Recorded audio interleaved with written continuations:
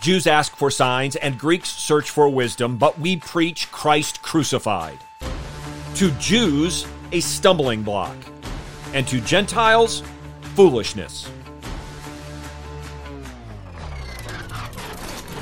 Let me hear you! Going loud! A 1, A 2, A 3. Please.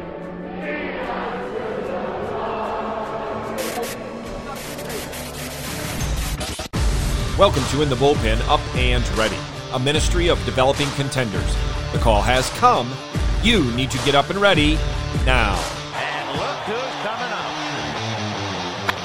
High fly ball into right field. She is gone. The glorious gospel of our Lord Jesus Christ is a stumbling block and foolishness to those hardened in sin. And all of us by nature are hardened in sin. Regardless of what signs are seen, regardless how clearly the Word of God is heard, many refuse to believe. Their eyes are blinded and their hearts are hardened. But to those who are the called, both Jews and Greeks, Christ is the power and wisdom of God. Unbelief is of nature. Saving faith is of grace. Hear now John chapter 12, verses 37 through 43. But though he had performed so many signs before them, yet they were not believing in him. This was to fulfill the word of Isaiah the prophet, which he spoke. Lord, who has believed our report? And to whom has the arm of the Lord been revealed? For this reason they could not believe. For Isaiah said again, He has blinded their eyes, and he hardened their heart, so that they would not see with their eyes, and perceive with their heart, and be converted, and I heal them. These things Isaiah said because he saw his glory, and he spoke of him.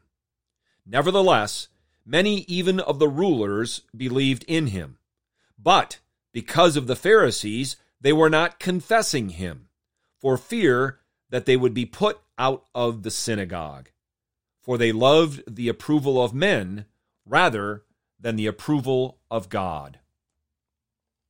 As we approach the end of Christ's public ministry, as it's recorded for us by John, we must consider all that Jesus taught and did as John has written for us in his gospel, including 12 discourses of Christ and 8 miracles performed by him.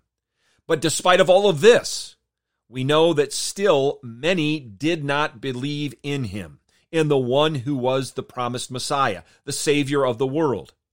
And we read why that's the case in verses 38 through 41. We read those verses as we read them also in the book of Isaiah, the prophet who saw the glory of Christ.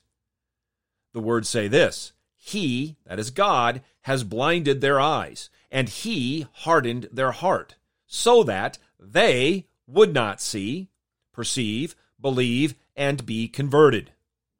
By nature, we are all dead in our sin.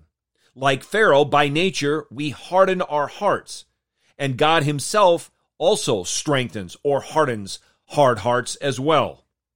For any eyes to see, for any heart to perceive, for any person to be converted, to repent and believe on the Lord Jesus Christ, requires the sovereign grace of God. It requires the regenerating work of God the Holy Spirit. In contrast to those who could not believe, we read of those, even of the rulers, who did believe in Christ. But what are we to make of the words that follow?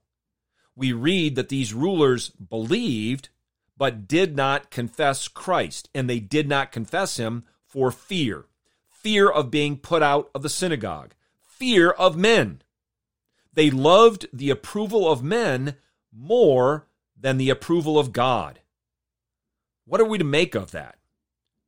Was this simply a profession of faith? Or was it a possession of faith? People have differing opinions, but I think we have to keep in mind other words recorded for us, in this case in Matthew's gospel, when Christ said, Don't fear those who can kill the body, but fear Yahweh, who is able to destroy both soul and body in hell. Jesus also said, Whoever confesses me before men, I will also confess before my Father.